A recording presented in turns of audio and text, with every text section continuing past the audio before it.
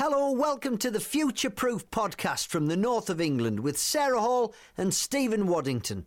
We'll be talking about what's hot and what's not on the internet in marketing, the media and public relations. Hi Sarah, how are you doing? I'm good, thanks. So we're stuck in the rainy north of England after a couple of weeks in Vendée, and where it was 30 odd degrees most days. Well, do you know what it was? Here it's 16 degrees and you can probably hear the rain. The day I left, I was wearing a winter hat, and I came back today and back in my waterproofs while walking Madge the dog. Utterly depressing. Where is Madge? She's not in the studio today. She'll probably pop through at some point. She'll pop through, right. So we haven't done one of these for a couple of months, but felt it was quite important to do one today and just get back into stride because of the breaking news that the PRCA has kicked out Bell Pottinger. Extraordinary move, right? 5-year expulsion. It's the biggest story probably since Max Clifford drama. Yeah. Absolutely. Completely in the public interest. At the heart of this is ethics within the public relations industry.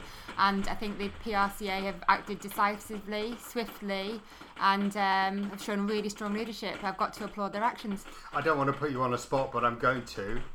Where's the CIPR on this? Right, okay. And just for clarity and transparency, just so people know, I'm CIPR President-elect, President from 1st of January. Right.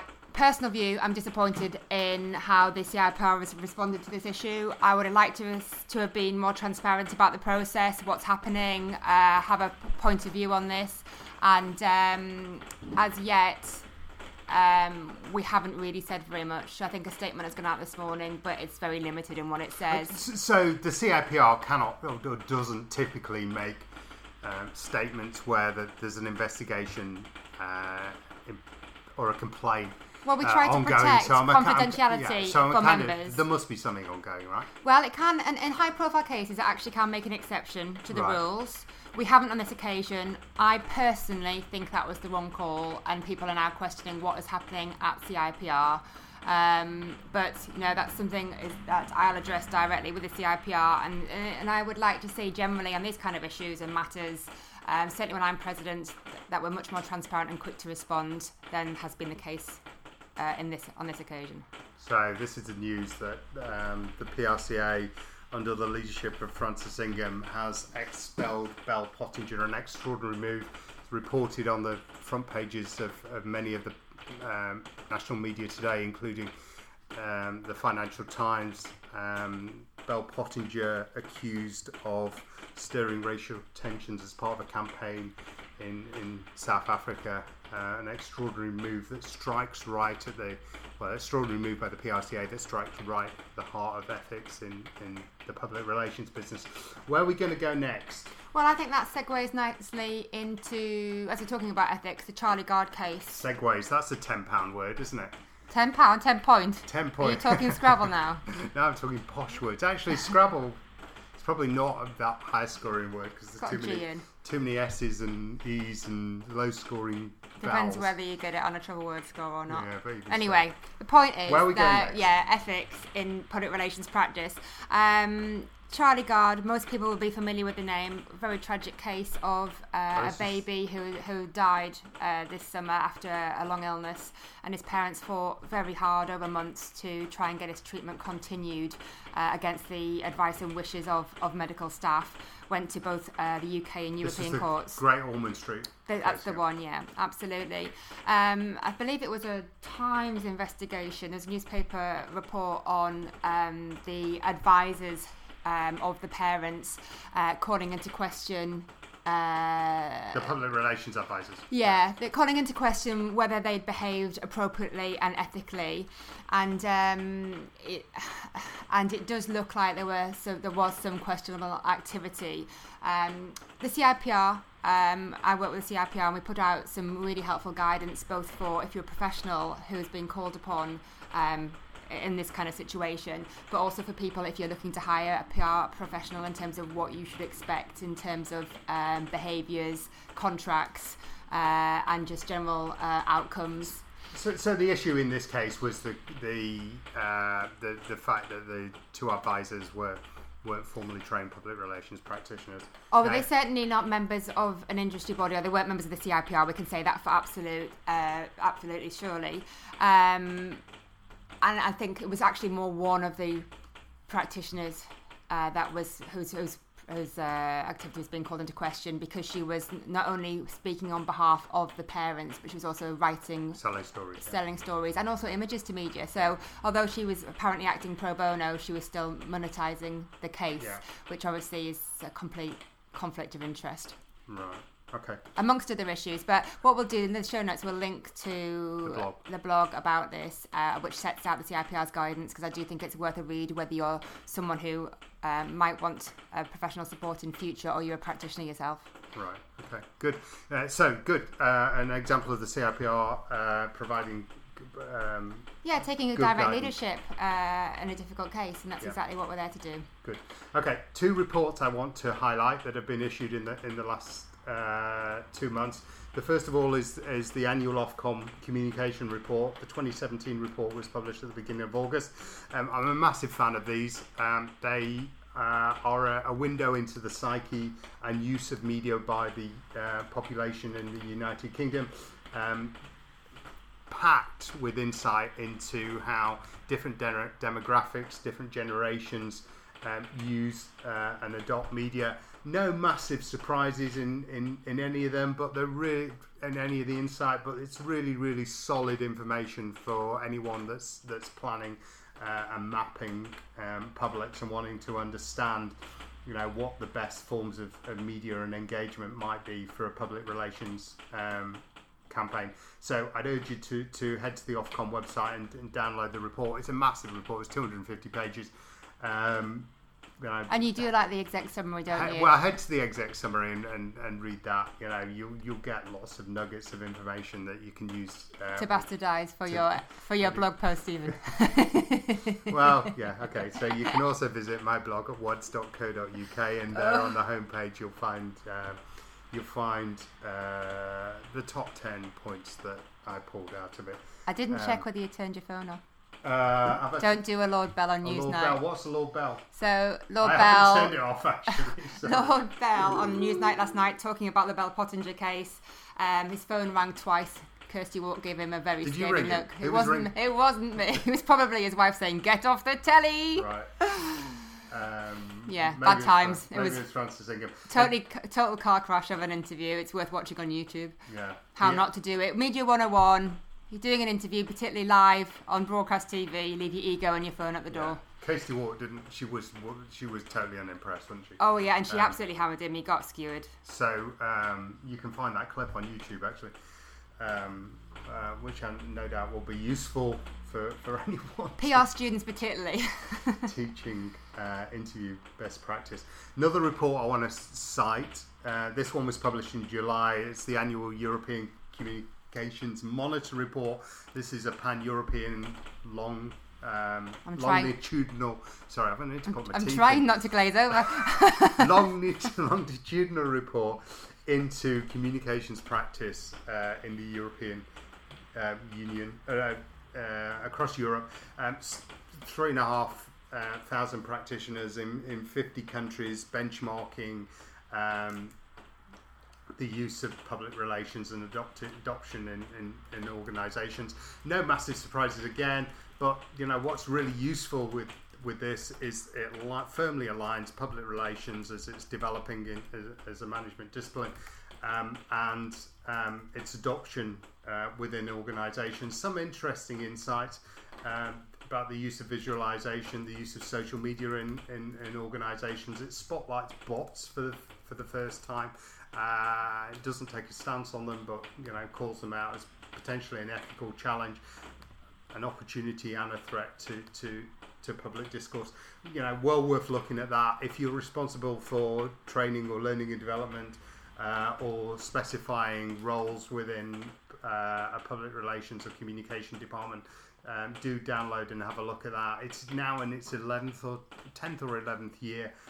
So there's a huge back catalogue of information there as well. Highly recommend taking a look at that. Where we're going to go next, the CIPR election. Let's briefly do a couple of minutes on that. So you're president for next year. We now have a president for 2019. President-elect right now. And Right. Congratulations to Emma, who's just been elected. Yeah, Emma Leach, who stood against me last year. Really strong candidate. Confident she'll do a great job. It's a bit of an odd situation, isn't it, where you can have a very fiercely fought election like the one you stood in with 3 candidates, a massive amount of scrutiny, really, really good, strong debate and discussion over a course of, what was it, 3 or 4 weeks? Yeah, it was hardcore. You know, hustings, discussions, Twitter chats, debates, yeah, videos. lots of blog posts. Yeah. And this one... Yeah, I do find it it's weird, the almost- process. I have actually emailed the team This- about this. I find it very strange that you go from the scrutiny of an election like that, and you have to have your manifesto up, and you're questioned on it, and you're pretty much on call for the whole time, to an election where you can be, because you stand unopposed, you're just elected, and the members don't even see your statement beforehand. Yeah. Which I do have a slight issue with. Nothing to do with the candidate, purely to do with process. Yeah. And then the question is, how do we educate people and encourage them to stand forward and put themselves forward?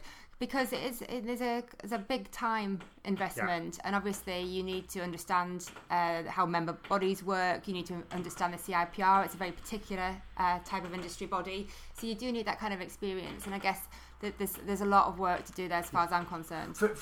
So I stood an election in 2013 against John White, Dr. John White. I felt the process then. I find it daunting at times because of the level of scrutiny and debate, which veered from the very practical right the way through to quite nuanced academic points of discussion about the development of public relations.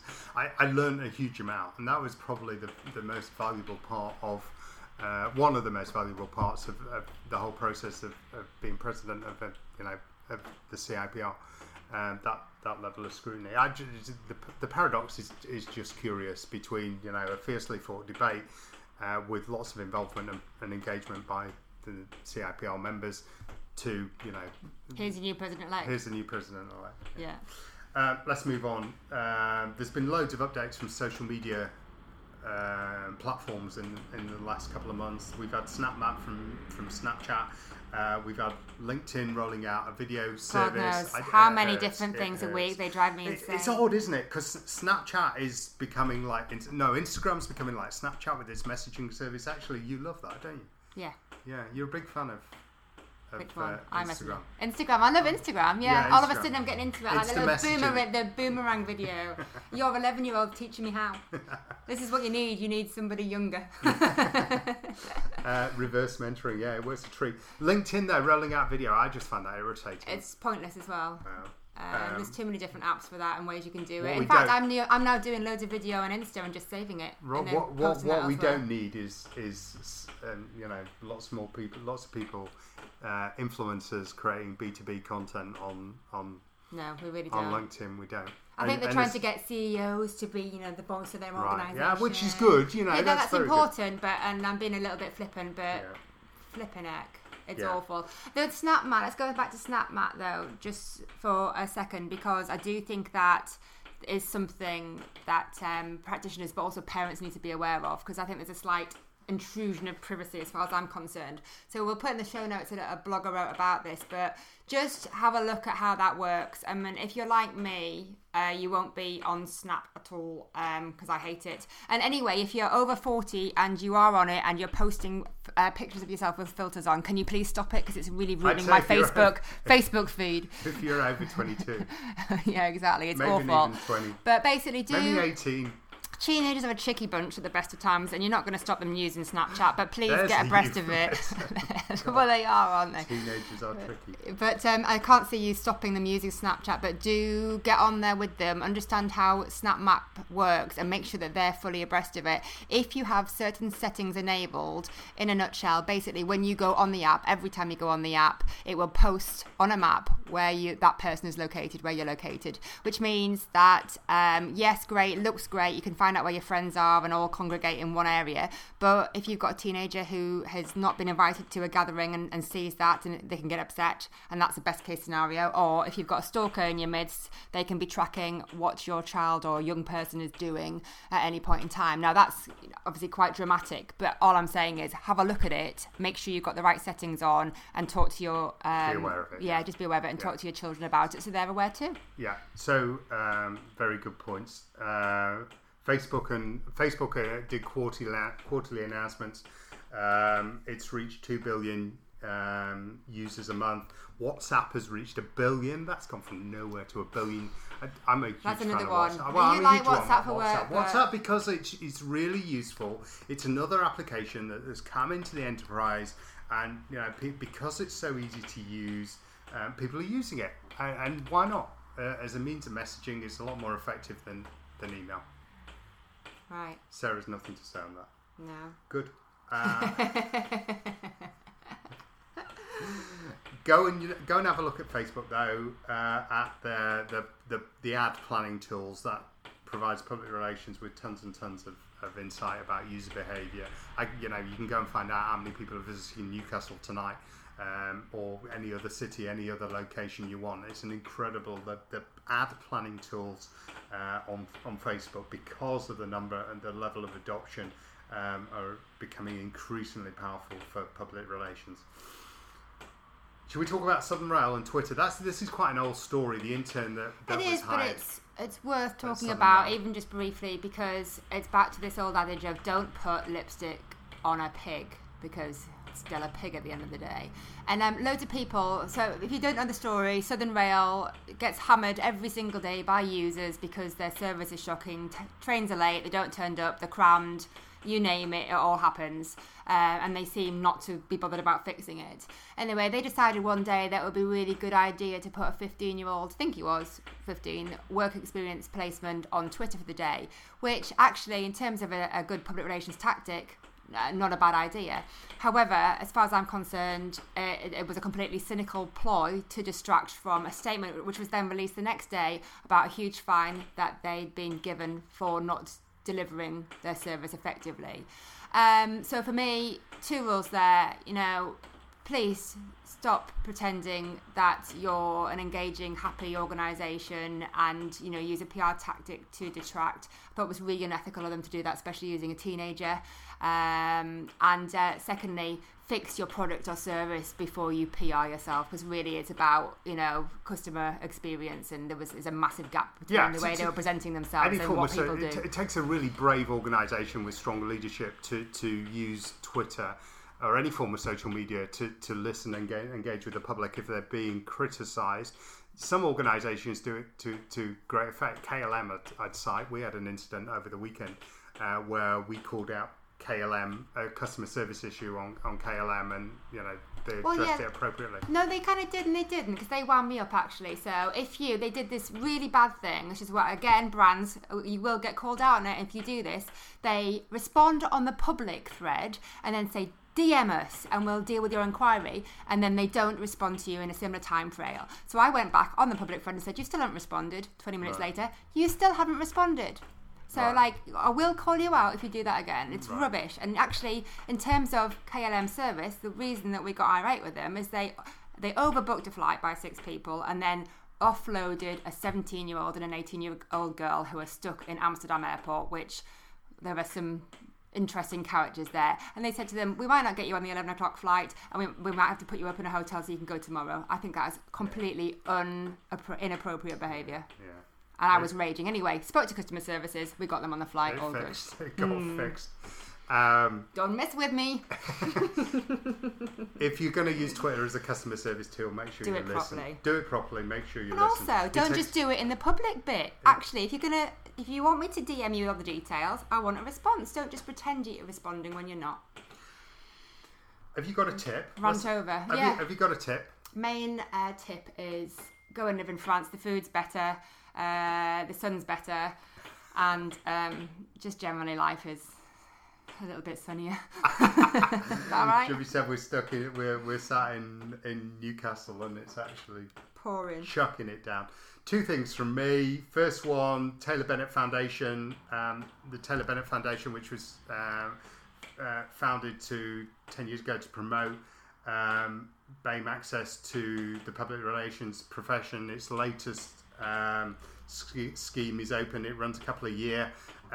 It's open for applications, so take a look at that if you're a suitable candidate. It's done a great job under the leadership of Sarah Stimson in promoting access to the public relations profession to individuals that might not otherwise consider it. And the other thing is my own agency, Ketchum, our graduate scheme is open for applications. Have a look at that. And if it's of interest, I think we're asking this year, we're asking for video applications. So take a look at that. Contact me if you're or if it's of interest. We need a jingle. We really need a jingle for this podcast. We've been doing this for a year or so and we haven't got a jingle. Most proper podcasts have a jingle. I'm not singing. Let's sort that out. Bee Gees. Let's do the Bee Gees. Let's get the Bee Gees. Can you get? No. We'll probably have to license the music. No. That'd be expensive. No? That's a no. Okay. I'm going to run a Twitter poll for a suitable jingle for this podcast. You're looking for trouble. Now we've learned our lesson with different Twitter chats on this kind of thing. All right, maybe we won't do that.